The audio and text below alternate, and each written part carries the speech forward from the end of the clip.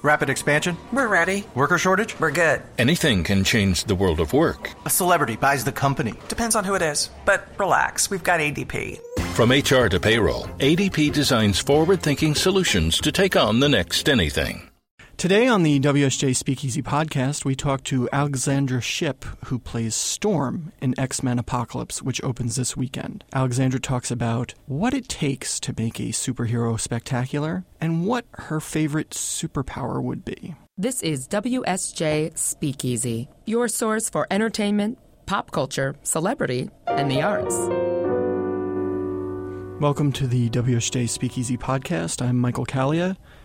Today, I'm joined by Alexandra Shipp, star of the new X-Men Apocalypse, which comes out this weekend in the United States and beyond. Alexandra, welcome. How are you doing today? Hi, I'm great. Yeah? Now, Alexandra, you are not just playing any old role. You're playing Storm, who is one of the most iconic X-Men characters. Has been absent for a couple movies.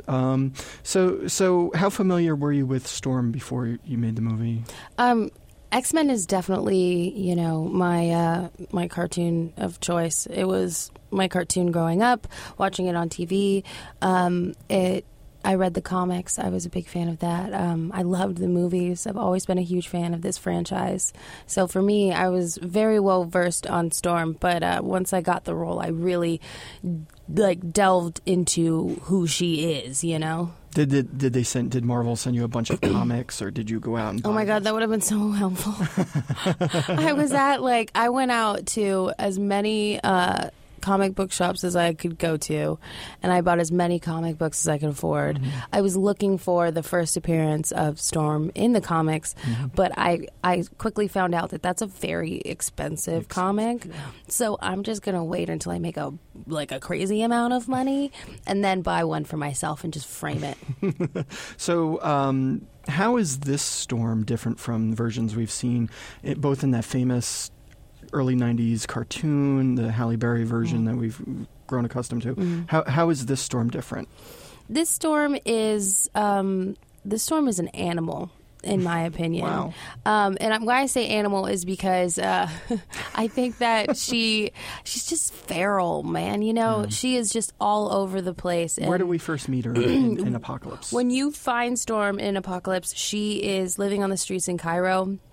She's basically stealing for all of her essentials, food, clothing, shelter, all of that. Everything she's got, she's taken, and no one's ever given to her.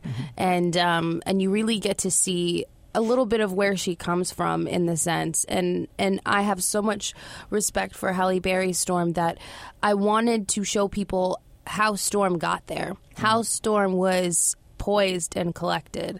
And so with this Storm, I wanted her to be, a little less or a little bit more animalistic and making decisions purely based off of emotion, fly by the seat of your pants, typical 18-year-old. 18, yeah. I knew she was young. I mean, she's your Storm is very young compared to other versions that we've seen. So her powers, for the uninitiated out there, Storm can manipulate the weather. Yeah, she's the weather goddess. So how does she use her powers to kind of take what she wants? Well, when you first meet Storm, her powers are still a little iffy. Mm-hmm. And with that, she's, summoning a gust of wind or, in my opinion, because I, of course, had, a whole understory, back movie of, all of the Storm things that I wanted to see in my mind. And, one thing that I really wanted to see was, how Storm, when she's trying, can't, and when she isn't, is just, a tempest. You know what I mean? Yeah. And I loved the idea, the visual in my head of her really, really trying and she gets a gust of wind, or her losing someone and a tsunami hits. Oh, jeez. You know what I mean? That's the type of Storm that I pictured for this movie. Right. and I feel like you get a chance to kind of see how she goes from 0 to 60 with Apocalypse. The raw material is there. Yeah. So this Storm is also different in the sense that she's on the villain side. Yeah. Right? And does Storm see herself as a villain? What does she see herself as? I think that when anyone's 18, they're a bit of a jerk. You know what I mean? And so I don't think that she thinks that she's a bad guy. I just think she's a jerk. I just think she's young and she's stupid. And and the reality of the situation is she only knows bad mutants. Right. And she doesn't know about Professor X. The only good mutant she knows about is Mystique. And in that regard, you know, Mystique came and went. She was like a flash in the media. She's like an anti-hero type. Right. She's a rebel, but still exactly, genuine, right? Exactly. And she stands for something. Mm-hmm. And Storm, you know, that resonates with her, and she looks up to Mystique because of it. But other than Mystique, she has no visual of what like a good mutant looks like. She doesn't know what the X-Men are, and so she's just Apocalypse comes around, and he says to her, "You're phenomenal." He can sense and recognize that she's got something huge going on. She's going to be a huge top level mutant, and he's like, "You're a weather goddess. You're a goddess. You are beautiful. You should be worshipped. You shouldn't be living in an abandoned building that doesn't have running water." Right. You know, like he's like, "What are you doing? Why is this the world that I live in? If this were my world, you would be a queen. You would be you would be treated as that goddess." And for Storm, she's taken care of herself for so long that for someone to come along and say, "Hey, let me take care of you," she jumps at the chance. I think anyone would in that situation, you know? So I don't know if Storm is a bad guy. I think she doesn't know what a good guy looks like just yet. And that kind of gets into some of the themes that are always there in X-Men movies and the comics. Yeah. So, you know, there's always a theme of, an oppressed people, and you know, there over the years it's taken on racial subtext, it's taken on gay subtext. Mm-hmm. What kind of things about X-Men? What kind of thematic things really jump out to you, like appeal to you? I guess. In this X-Men or just in X-Men? Well, we could start with Apocalypse and just this Apocalypse got real biblical. Right. You know, Apocalypse gets real biblical. He really sees himself as a god. And played by Oscar Isaac. Brilliantly, by the way. And Brian did such a great job of capturing the chills that I got working with him opposite. Right. In watching the movie, I was just like, oh, yes, okay, yes, they got that.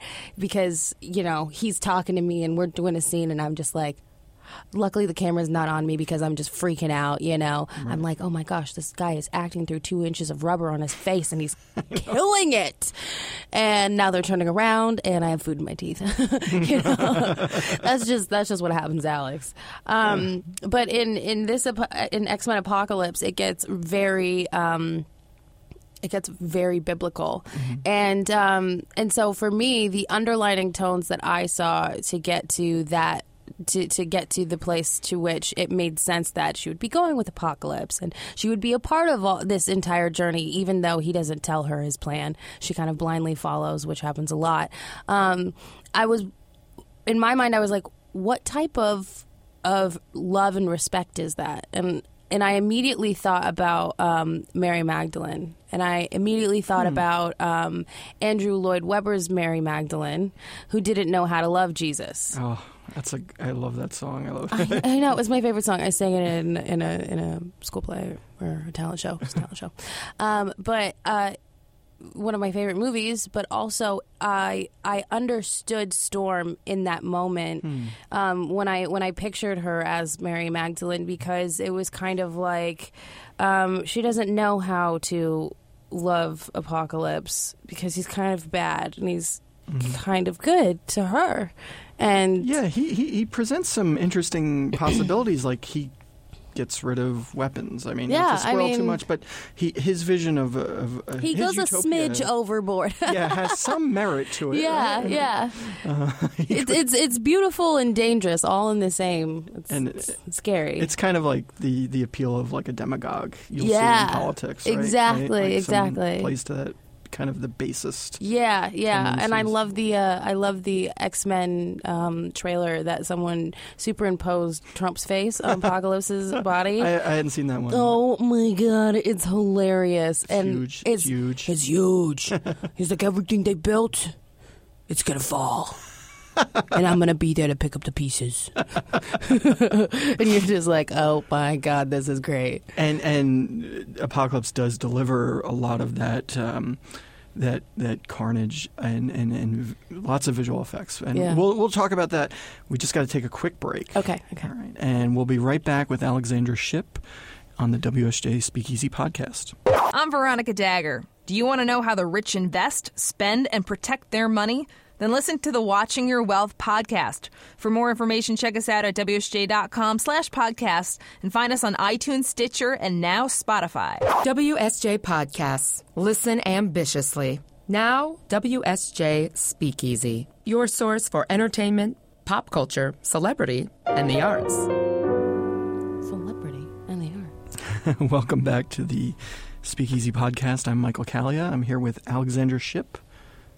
Storm in the new X-Men movie opening this weekend. All right, so we were talking about the apocalyptic imagery in Apocalypse. Yes. It would be pretty disappointing if there weren't anything like that. Right. Now, you're in the thick of all this, the eye of the storm, if you will. Yes. Sorry. Ooh, pun intended. Intended.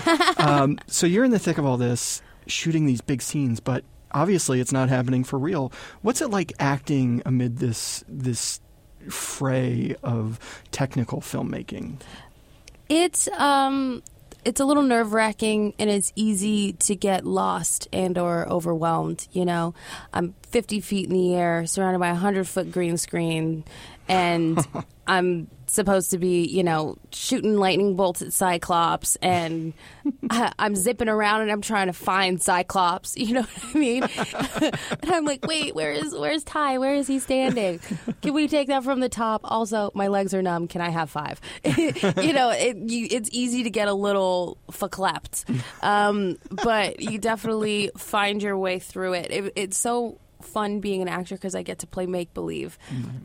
And the things that I had, the like visualizations that I had in my mind while I'm standing there with a bunch of green screen everywhere, Brian was really able to bring into fruition. And the special effects and our visual effects team is so phenomenal. Mm-hmm. And we just have such an amazing cast and crew. And everyone just not only loves these movies, but also we're all just a bunch of nerds who really love X-Men.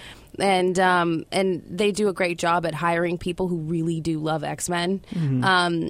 And who are real fans of the franchise. And so you can just tell that a lot of pride and joy goes into making these movies on all parts, on all fronts, down to lighting, you know, down to just the sets are just so meticulous. And we had my scene in Cairo, and it was just like, it was just so well done. Like, I walked on the set and I was like, oh wow, down to like the sacks of grain is in Arabic. And the guy in the movie who I steal from, who chases me, he's like, I grew up in Cairo in the early 80s, and this looks exactly like the market by my house that I grew up in. And you're just like, he's like, he's like, everything is so meticulous and it looks exactly like Cairo in the 80s. And for me, that just gave me the feels, you know? Because I was like, yes, because we have it's so real. And yet I'm in Canada. I know, it's so bizarre. And they had camels, and there was this camel, and I'm pretty sure her name was Chloe. Oh my God, and she was so cute. She was giving me kisses. Oh, and I was like, Canadian camel? Canadian Cairo camel? It's pretty great. Named Chloe. Named Chloe, the Canadian camel the Chloe. alliteration is almost too much. It's almost too much. We had Evan Peters in here this week, and I had to ask him about the costumes. Yes. And so I have to ask you, those uniforms you got to wear, do they look as uncomfortable as they do? Are they as uncomfortable as they look, I should say? They're... Yes. I was trying to find like an eloquent way of saying it. No. They're tight, man. Yeah. They're real tight. And when I think about it, I'm like, oh wow, I was in 2 corsets. But it looked so good that like I totally get it. But in all actuality and practicality, there is just no moving in that at all, or breathing, or fighting crime. And I was thinking, man, these boots are so hot, and they make me look so good, and I look so Storm. But, like, it is really hard to fight crime in heels. Right. Gee, yeah, that's, you know, that's often even a complaint wedges. with superhero movies. Like, even wedges. You know, women are always stuck in, like, bikinis or right, something. right. Like, why, well, Sophie was so lucky because she was in combat boots the whole time, and I'm just like, man... I need to up my game. So you have other things going on besides X-Men Apocalypse. Tell us about Dude. What is Dude about? It's a compelling title. It is a compelling title. It's about some real girls. That's what it's about. It's a movie about 4 girls. It's written and directed by Olivia Milch, who's a phenomenal writer and director. And she's young and she's fresh, and she has just this voice that just sings to like my inner girl. Like it just sings to that like feminine woman chord. It just strikes it, man. And the movie is about 4 girls who are about to graduate high school, who are trying to decide what kind of women they want to be when they grow up and how to be that. And I think our families instill morals in us, but we choose which ones we want to actually keep. And that's really daunting. And it's set in present time, and nowadays kids have so much access, and morality is such a fuzzy thing. And so it's kind of socially commentative, but at the same time, it's hilarious. So it's very well written, and it's very smart, and it just, for me, in working on it and watching it, it reminds me of like a female Superbad, which I think the girls out there need. Yeah, it's like because girls are dudes, and we're sick and tired of movies being made where we're all like having pillow fights and braiding hair. Like, no, they're taking bong rips, they're sleeping with men, you know, like they're awesome. And they're trying to figure out what kind of women they want to be. And who's your character? Who is she? Like, what does she do? Like, what's her angle? My character is a free spirit, which is so much fun to play, because coming from working on X-Men and playing such like a serious character, like badass character, I wanted to play, you know, I got a chance to play like this yoga doing hilarious Zen girl who likes to date sophomores and, like, you know, just has fun every time wherever she goes and is completely boy crazy, which I love and can totally sympathize with, because my entire high school... Well, I've always been boy crazy. I'm like sitting here thinking about high school, and I'm like... Yeah, you fell in love in like 2nd grade, girl. That's bad. Yeah. It's weird. When I was in 2nd grade, I fancied myself a Lothario, but yes. So I can relate that way. Yeah. So when can we expect Dude to hit theaters or outlets? I'm not too sure. I think they're finishing editing now, and they're about to release a release date. Okay. Yeah, pretty soon.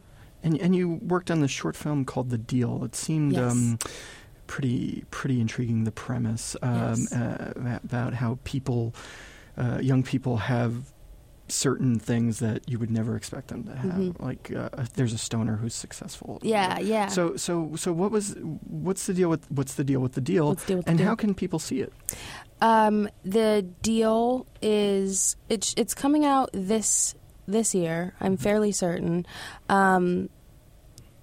It's written and directed by Daniel Kaminsky, and he's fantastic, and he works a lot. And so we did this movie, I think, like 2 or 3 years ago, and we're finally getting a chance to put it out. It's been a long time coming, but it's pretty great. I'm not too sure when it comes out. I think he's still, getting it into submitting it for stuff and putting it into festivals. But it is about making a deal with the devil and what people will do to have what they want.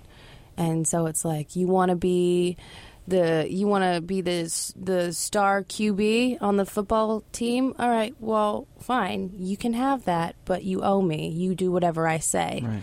But what you don't realize is the ricochet and the cause and effect, right. Positive and negative reaction, right? So I want to be the star of the football team. Well, the actual star of the football team gets hit by a car. Oh. You know what I mean? So it's like, it's just like a chain of events that, and it kind of shows where we come into the movie is you see the aftermath of all of that and kind of the ricochet of all of the past decisions and choices that people have made. And my character is coming to a head where she's been dealing with the aftermath the entire time, indirectly, and she's sick of it. And she wants to make a deal. It sounds like, it sounds not unlike the relationship the Horsemen have with Apocalypse. Exactly. We made that deal. So finally, one more question I want to ask you. Besides Storm's powers, if you could have any mutant power, what would it be? Like, can I make it up, You though? can make it up. Use your imagination. Okay, so I love cheese. Okay. And I love, like, a good cheese platter. Okay. So, if I had any superpower, I feel like, and it changes every day, honestly, because I think about this a lot. But today, I'm in like a really cheesy mood. I want everything covered in cheese. My breakfast was covered in cheese. What's your favorite cheese? My favorite cheese, is blue cheese, but you heat it up in the oven. And then you spread it over a big, thick slice of baguette. Oh, yeah. Oh, my Is that what you God. had? Is that what you had for breakfast today? Oh, I wish. Oh, man. I would die. That seems so easy. Great. Yeah, but I guess my superpower would be to create a cheese platter whenever I wanted. Or to be able... Well, actually, you know what? Let me twist that because cheese is just so specific. I would be able to create any food whenever. I could just make food. That would be cool. Oh. I'd just be like, hey, you want a piece of pizza? Zzz. Piazza. When you do get that power, let me know. I will. Well, you're going to have to roll me in here. All right. Well, yeah.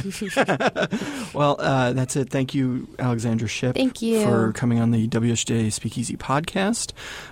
You can check us out at WSJ.com/podcasts. You could follow us at WSJ Podcasts on Twitter. Or you can subscribe on iTunes, Stitcher, Spotify, and now look for us on the Google Play Music app on Android devices. Once again, Michael Callia here with the WSJ Speakeasy Podcast. Thank you. WSJ Podcasts. Listen ambitiously. This episode is brought to you by Charles Schwab. Decisions made in Washington can affect your portfolio every day. But what policy changes should investors be watching? Washington Wise is an original podcast for investors from Charles Schwab that unpacks the stories making news in Washington and how they may affect your finances and portfolio. Listen at schwab.com/WashingtonWise.